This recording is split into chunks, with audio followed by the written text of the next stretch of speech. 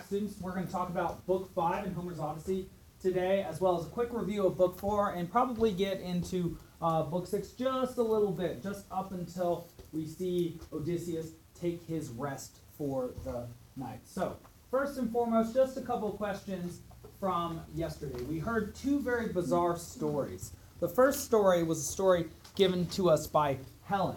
It was a story in which character from the Achaean army disguised himself as a dismal vagabond in order to find his way into Troy. Yes? And which woman, who's actually telling the story, ends up attempting to, or sees him for who he is, and then ends up giving him a bath. Yes? Helen. And this is a bit awkward. Why? Because Helen, who is telling the story about herself and Odysseus, happens to be in the presence of whom when she is telling this story? Yes? Odysseus' son, which is awkward, but even more awkward, I would suggest, would be Menelaus, her husband, whom she has cheated on, not only with Paris, but also with Deiphobos' brother, and possibly also with whom? So we see here, Odysseus too. Bit awkward. And, well, we know that story. What is it that, okay, and then one other very odd thing that apparently Helen can do. What is it that Helen does, even after making an agreement with Odysseus to help him steal the Palladium so that the Achaeans can sack Troy? What is it that she does outside the Trojan horse so well that one of the men, and I'll ask you his name in a moment, attempts to jump out of the horse and has to be restrained by Odysseus? Yes? She can make her voice sound like other women's. She can make her voice sound like the wives of any of these men, suggesting possibly that Helen is herself a symbol for all women, if she can embody or voice all of them. Yes, and this would be a bonus question. I'd be very impressed if anybody got this right. What is the name of the man who had to be restrained by Odysseus? Yeah, yes. It is Anticlus. Very good. That's excellent. All right, second weird story we hear today. Menelaus tells this story.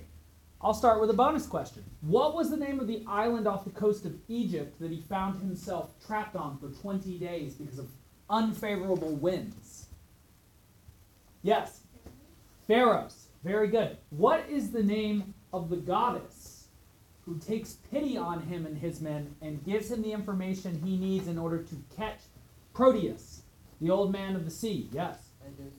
Eidothea. Very good. What is the name of the old man of the sea? Yes. Proteus. And in fact, in our language, we call somebody who is constantly shape-shifting or changing Protean. So, well, you say that about somebody who you never get a handle on who they actually are because it seems like they never stay one person for very long. They have a slippery character, you would say. In fact, that is what we say about people who you can't quite trust, right? They're slippery, they're slimy. You can't grasp them totally. Very interesting. Sort of like, it's funny because we think that that's like a snake, but snakes actually aren't actually slimy, I'm told. They're very dry, but I don't often touch snakes, so I don't know. Is that true? That's interesting. We do think of them as slimy, though, right? But they're not slimy. They're dry. Odd. In any case, probably just because we associate them with other aquatic reptiles that we don't like probably alligators. I bet they're pretty nasty, but I've never touched one of them, too. Though I have eaten crocodile in New Orleans before. Crocodile on a stick? Yes, it tasted like chicken. Yes. Okay. What is it? It probably wasn't. What is it? Which question do I want to even start with here? Menelaus catches Proteus. Name what things Proteus transforms into. 6 of them. Yes, give it a shot. Isn't one a lion? A lion, yes. A snake, a tree. Lion, snake, tree, yes, those are all true. Water. Is it water? Water. Good. There are a couple others. Water, snake, tree, lion. That's what we've got so far, right? Yes? Leopard, yes. And one more so far as I know. Yes. And a boar as well. Is there another? Serpent. The serpent, yeah, snake. Very good. We suggested that means that the truth sort of changes its shape or is very difficult to grasp. And then, well, Proteus gives some very bad news to Menelaus. First and foremost, he says, where do you have to go if you want to go home? Yes? Back to Egypt. Back to Egypt. And what do you have to do, which is going to take some amount of time to acquire the resources to do? He has to get Hecatomb. He has to sacrifice a hecatomb, which is the biggest, largest, grandest sacrifice in the ancient Greek world. 100 oxen. And this is not at his home, so where is he supposed to get the oxen? Well, it's like he's going to have to get a loan or something like that. It's going to take him time to do this. In any case, he also gets some other bad news. Two people that he cares for have died. Who are they? Yes. Agamemnon and Ag- Aischylos. Very good. Agamemnon, his brother, and Aischylos are one of his friends. Seems like he's never going to get home, too. Who is that? Yes? Odysseus. Odysseus. Yes, very good, very good, very good. And, well, that was terrible. That was very terrible. Let's see. Anything else that I want to go over there? Ah, yes. What do the suitors then discover, and what do they attempt to do based on that? Yes? They discover that Telemachus. that he left on one of their ships and they plot to kill him. And they plot to kill him. He's now a threat. He has taken the initiative to get a ship, to man the ship, to provide the provisions for the ship, and then to go off to the mainland of Greece. That means, or Argos, that means to the suitors that potentially Telemachus is mobilizing, which means he is going to acquire troops to come back and kill the suitors. So they are now nervous about him because as far as they are concerned, he is now a what? A threat. That's exactly right. Exactly right. Doesn't sound much like a child now. Doesn't sound much like a child now. Penelope then has her first of two dreams in this epic poem. First and foremost, who sends this dream? To comfort her, yes? Athena, indicating probably that this dream is going to tell the truth or lies. Wisdom. Truth, because it will provide wisdom, because she is the goddess of wisdom to those who are wise. She will fool those who are fools. Very interesting. Very interesting. What is it that she tells Penelope to make her feel slightly better but not perfectly well? Yes. Just tell her that Telemachus will return home. Telemachus will be fine. Don't fret. Who does Penelope then ask after? Yes? If Odysseus is alive or dead. I think that's so smart. She's like, well, if you're going to give me a little information about my son, you might as well tell me about my husband, too. I'm wondering about him. And then the dream says, no. I'm not going to babble uselessly. It's best not to talk about that sort of thing. I will not tell you whether he has lived or died. All right, good. Boom. Book 5, The Liberation of Odysseus. Finally, we get to see our titular character, Odysseus, for whom the Odyssey is named. And we start, just as we start at the beginning of the book, in the Olympian heaven, on Olympus. And Athena is in council with Zeus. And she says, please send Hermes to free Odysseus. Zeus, unless you have great hate for this man. Zeus says, I have no hate for this man. In fact, the only God who seems to hate this man is Poseidon. And that's because this man blinded his son Polyphemus. But Poseidon, at this very particular moment, does not appear to be looking at Odysseus. He's not paying attention. He is, I believe, I could look this up, maybe you can correct me. I think he has turned his attention to the Ethiopians. Is that correct? Yes, it is. Very good. This recalls to me a part of, and I think you should find this very funny and interesting. Most people don't make this parallel. Does this recall to you a moment in the Iliad when somebody turned his eyes from the fight to watch the Thracian raiders and another god popped up? Yes. When Zeus turned his eyes. When Zeus turned his eyes, which god acted against his will? Yes? Ah, Poseidon! Now I want you to really notice this here in the Odyssey. Which god now turns his eyes away from that which he's been watching, and which god acts against his will? Poseidon. Poseidon now turns his eyes, and who acts against him? Zeus. Ah, what goes around comes around, students. What is it that we know about Greek mythology? That no matter how long it takes, what? I know it. Who knows it? Who can give the words? Yes? Wait. Talking about like major characters. That no matter how long it takes, justice will be served. that what goes around, though it may take a long time to get around that mountain, will come right back around it. Very good. All right, Zeus agrees and prophesies that Odysseus will take a raft for 20 days to reach a magical island with a magical people called the Phaeacians, called Scheria. And in fact, something weird about these Phaeacians, I'm going to tell you a lot of weird things about them. Here are 2 weird things. 3 things. Nobody can get to their island. Odysseus will be one of their very few visitors. It's one of those sort of magical islands where you generally only get there when you're already lost. Weird. 2, here's another weird thing. They're descended from giants. But they're no longer giants. And 3, they are descendants of Poseidon. And who is it that's so angry at Odysseus right now? Ooh. So that could be sort of a dangerous... It could either be dangerous for Odysseus, if they decide that they are more loyal to him than to the Xenia, which will put them in an awkward situation. Follow Poseidon, who sired them, or Zeus, who honors the Xenia. Tricky. But it could also be a very dangerous situation for whom? Of course. For Odysseus. Because if they decide that they want to follow the will of Poseidon, and Poseidon wants no good to happen to Odysseus, perhaps they will punish Odysseus for Poseidon. I don't know, perhaps. All right, in any case, Athena may also ensure that Telemachus makes it home without the suitors killing him. All right. Hermes descends to Ogygia, and perhaps I'll even read that quick bit. Always hard to open this text right to the right spot, even though I did. He spoke, nor disobeyed him the courier Agephontes. Recall, that is Hermes' name. Immediately he bound upon his feet the fair sandals, golden and immortal, that carried him over the water as over the dry, boundless earth abreast of the wind's blast. He caught up the staff, with which he mazes the eyes of those mortals, whose eyes he would maze, or wakes again the sleepers.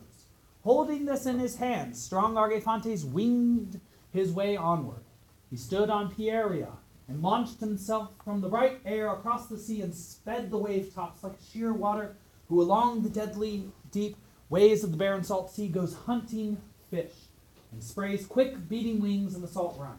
In such a likeness Hermes rode over much tossing water, but after he had made his way to the far-lying island, he stepped then out of the dark blue sea and walked on over the dry land till he came to the great cave, where the lovely-haired nymph was at home, and he found that she was inside.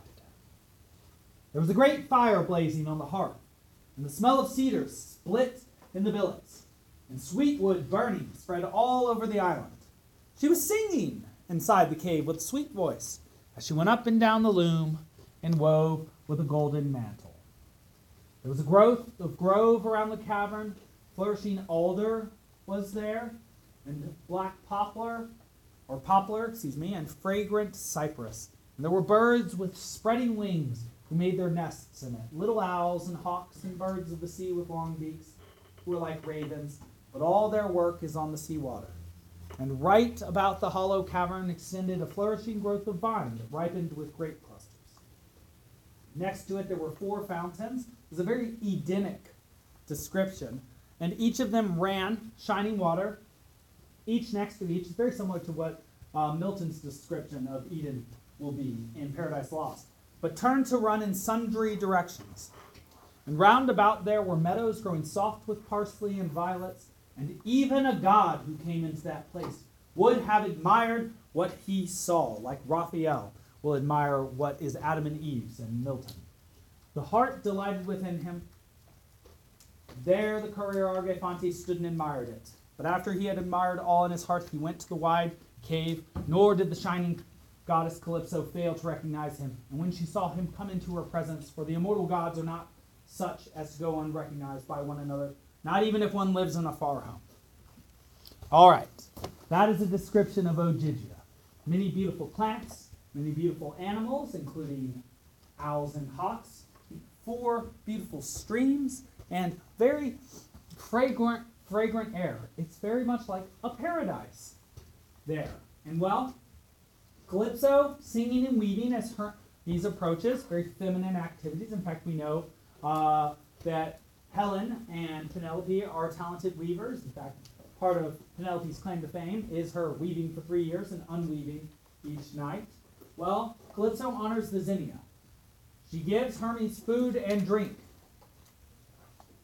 And then Hermes explains, well, listen, Calypso, I'm not here for pleasure, I'm here for business. I did not choose to come here where men do not offer sacrifices to the gods, indicating that this is sort of a magical place without humans. I came here because Zeus has willed it, that Odysseus be freed after 7 years of imprisonment with you in this paradise.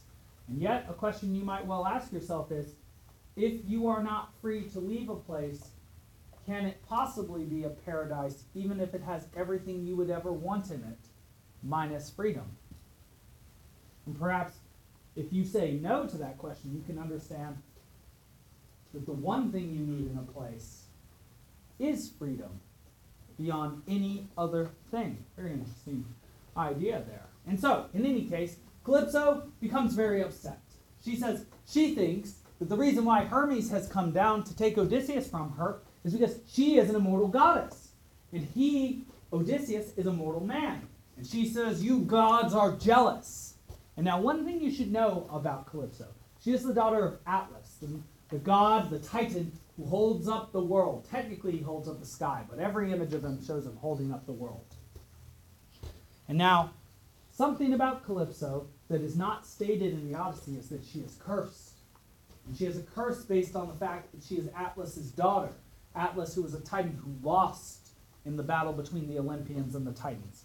And the curse is this: Calypso, you shall forever be alone. And so when Hermes comes down to tell her that she must give up Odysseus, it's as if he's confirming a fear that she's had all along. As if she's cursed forever to be alone, and yet she has a man who acts as her husband for 7 years. What must she fear is going to certainly happen every day that he is there?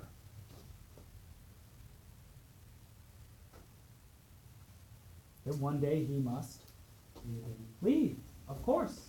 But one day he must leave. And she lists counted examples would be a better way of saying this.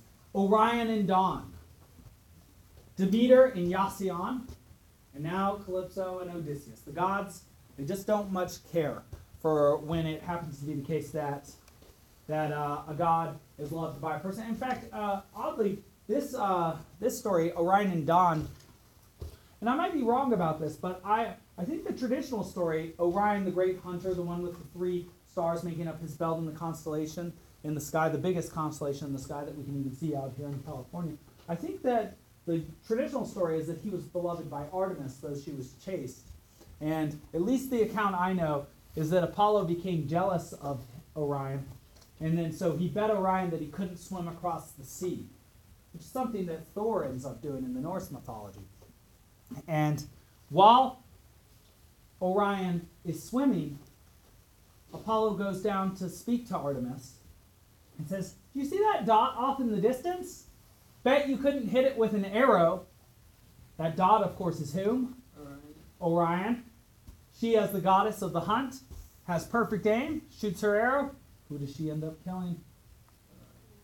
Orion, the person she loves. And you might see that as a symbol for the things you love might kill you. If you're a hunter, how might you die? Not being hunted. You might die while hunting. Of course. We have an expression to this day indicating that we understand that fact. Live by the sword. Die by the sword. Very good. All right. Calypso says, "Since Zeus, who none can stand against, has commanded that I free this man, I will free him, but I will not help him leave." Hermes says, "Make sure you do." And so what does that mean exactly? Well, that means that Calypso is going to tell Odysseus that he is allowed to leave her island, but she is not going to help him get a ship because, well, 7 years ago when he showed up at Calypso's island, it had been after he had lost a ship because his men foolishly had eaten some food that they were not supposed to, and the lightning bolt had come and struck their ship, which had destroyed it, and Odysseus barely survived that. So when he came to Calypso's island, he, like Belle's father in Beauty and the Beast, was a straggler, barely holding on to life. And so she nursed him back to health. And this is something that she says, I nursed this man back to health. I loved him like a husband. Why is he being taken from me? And well, the reason is that is it Odysseus' destiny to stay with Calypso? No, absolutely not. He has responsibilities elsewhere, just as who has responsibilities elsewhere and knows that, who we talked about yesterday? Telemachus. Very good. Very good, very good, very good. And so Calypso comes to Odysseus. And our very first image of Odysseus, our noble hero that we get to see in this book, is him crying on the beach. Apparently, paradise is not well suited to Odysseus. It makes me think about the last days of summer. Just a quick poll. How many of you are usually kind of tired of summer by the end of summer and ready to do something new? Even if it's school. And it's about half of the people putting their hands up. Some people are like, it'll never be school. It's like, yeah. But don't you at some point get sort of bored during summer and think, nah, I could do something? No. Some people no. Most people say yes. All right, in any case. Calypso approaches Odysseus, seemingly out of nowhere. Says to him, you are free now. At first, he's very clever. He thinks this is a trick. And so he actually makes her swear on the river Styx that this is not a trick.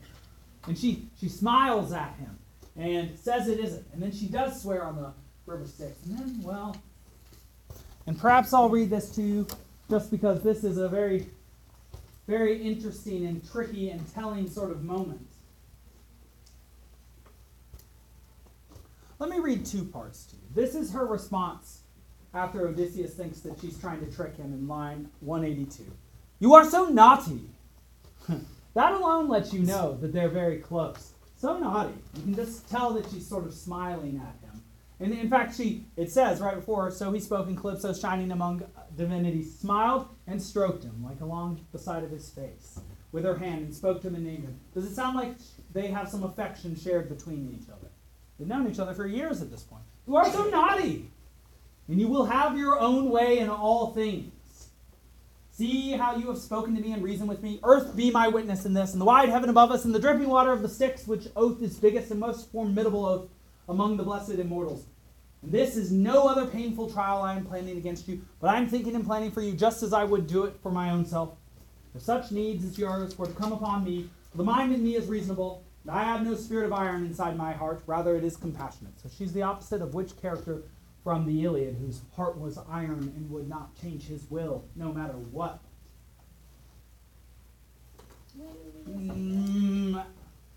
Agelaus, yes.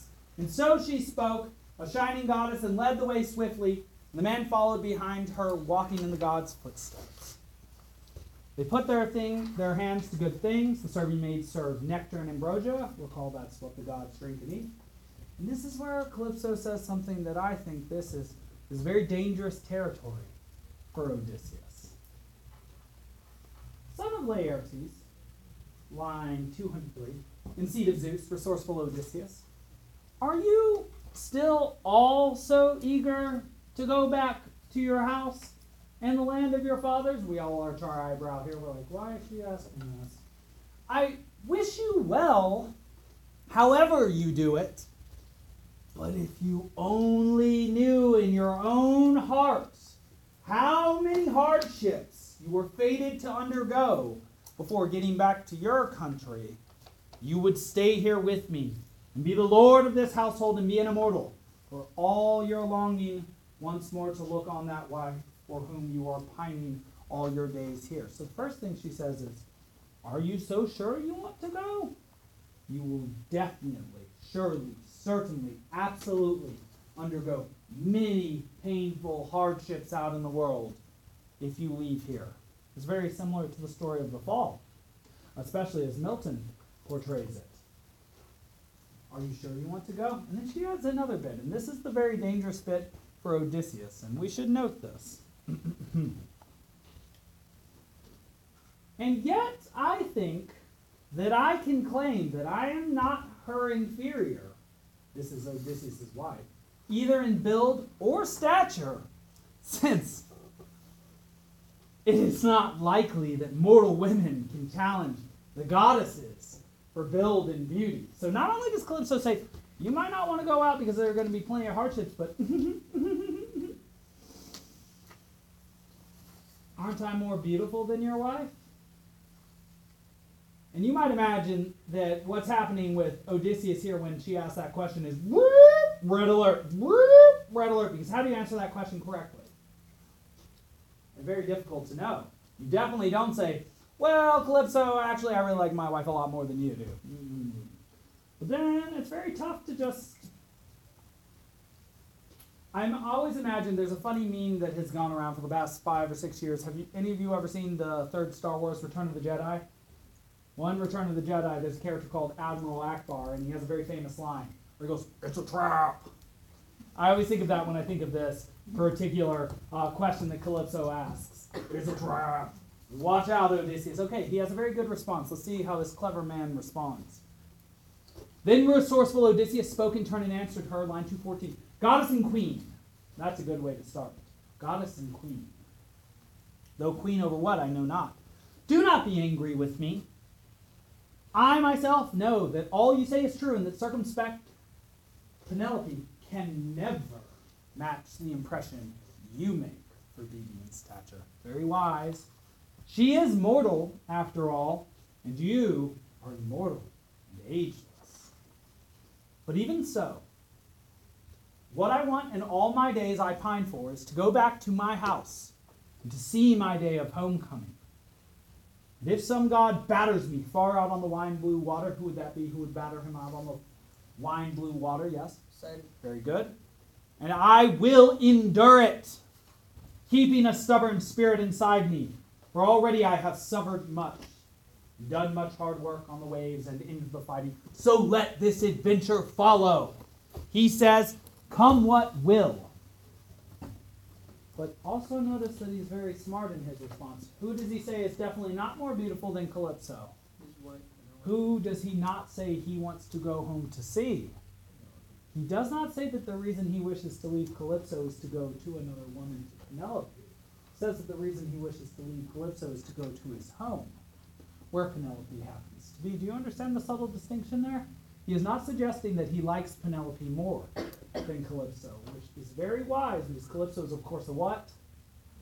A goddess. And so, even though she has sworn on Styx to do no harm to Odysseus, it is probably in his best interest to keep her from becoming irritated or angry at him at this very difficult moment. All right, in any case, Odysseus agrees but says he must leave. So, he gets to it. Calypso's not going to help him make a ship. Now, you should understand, he's about to go out on the sea. Going out on the sea with a full crew and a real ship is always dangerous, because storms can come, and waves, and terrible things from the deep. Odysseus is about to go out on the sea on a raft, as in like 5x10 raft, with like, a few logs beneath him and like a dinky mast. On the sea, not a lake, the sea. And it takes him 4 days to make this raft. Well, then he leaves on the 5th. And I want you to think about this. It's going to take him 20 days to get from where he is to where he's going. 20 days, that's almost 3 full weeks. It's a long time. How much food he has? Hard to say. But this is what happens. 18 days pass. Who is it that you think turns his eyes from the Ethiopians and sees this annoying, ever anger-causing, gadfly-like mortal on his sea? Yes? Poseidon. And Poseidon says, oh, Odysseus is on the sea again. I rule the sea. I've sworn either to kill him or to harry him as much as possible. Storm casts a storm on Odysseus. Destroys Odysseus' raft. He's still 2 days away from where he's going. He's nowhere close. Terrible situation. He's only hanging on to one log before the sea will overwhelm him. What's going to happen? Well, we get a bit of a deus ex machina, a help from a god. A goddess who herself has a very tragic fate. This goddess, her name is Ino, also Loikothea. Loikothea means brightly shining goddess. It is a name for any water goddess because when the sun is out, what does it do on the surface of water? It shines, it reflects. Very good. And so Ino, and I'll just very quickly tell you, the reason that she is a goddess, like her husband Glaucus, is because she was cursed by, I believe it was Hera. It was either Hera or Aphrodite. It could have been another, but I believe it was Hera, who cursed her. She had two sons to go insane and to take one son and throw him off a cliff. So that in order to save her other son, she threw herself off the cliff, sacrificed herself for her son. And so the gods, taking pity on her, made her immortal. And so now what she does is she helps sailors like Odysseus who are in very, very difficult times. And what she does is this. She approaches Odysseus. Now, she's a new goddess. Odysseus doesn't even trust goddesses that he knows very well. And so she says, here's a veil. A veil is something you cover your face with, like a ninja mask. That would be like a version of a veil. And so she says, if you take this veil, you will not drown over the next 2 days. Of course, Odysseus doesn't know her. He's very what about this offer? Skeptical, suspicious, of course, as he should be. But he realizes, as another wave comes and destroys what little part of the raft he still has, that he has no choice. So he accepts the gift from her. Something very interesting about this gift she offers. She makes one provision. She says, even though I am giving you this gift now, you must throw it back into the water after you're done. And I believe she even adds, without looking. And it is. She does add that. It's between lines 339 and 350. You must return to the sea without looking at it. Just 2 or 3 interesting things about that. In epic stories, often very magical things happen when humans cannot see them. If you ever read the Old Testament story of the creation of Eve by Adam, Adam is put to sleep so that he cannot see how that happens. Later in this story, when Odysseus is being transported at the speed of light from Scheria to Ithaca, he will fall asleep so that he does not see that. And just another additional correlate is that sometimes when gods give you magical objects in mythology, you have to give them back. Can anybody recall a bit of British mythology where a certain king is given a certain sword that he must then return upon his death to a lake? Yes? Arthur. King Arthur, who receives Excalibur from the Lady in the Lake, which he must then, after he's killed while killing Mordred, his son, by his sister, Morgana, he must have that sword returned to the lake. Very interesting. Very, very interesting. All right, well, Odysseus arrives at Scheria. 2 days he's been on the water with no raft at all. And obviously no what, too? No food, no sleep. You don't sleep in the water unless you sleep forever. You don't eat in the water unless you're a dolphin, some sort of fish, like a shark. I'm not going to have enough time to lecture on this because we're going to have to leave in 30 seconds. But I'm going to say 2 things and then we're going to resume this soon.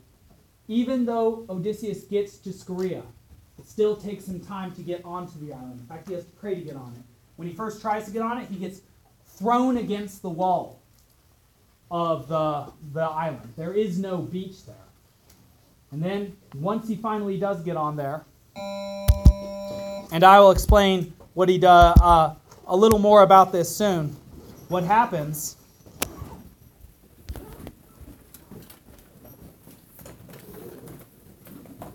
is that he goes to sleep beneath 2 olive trees interwoven, and we will talk about them soon. All right, excellent day, y'all.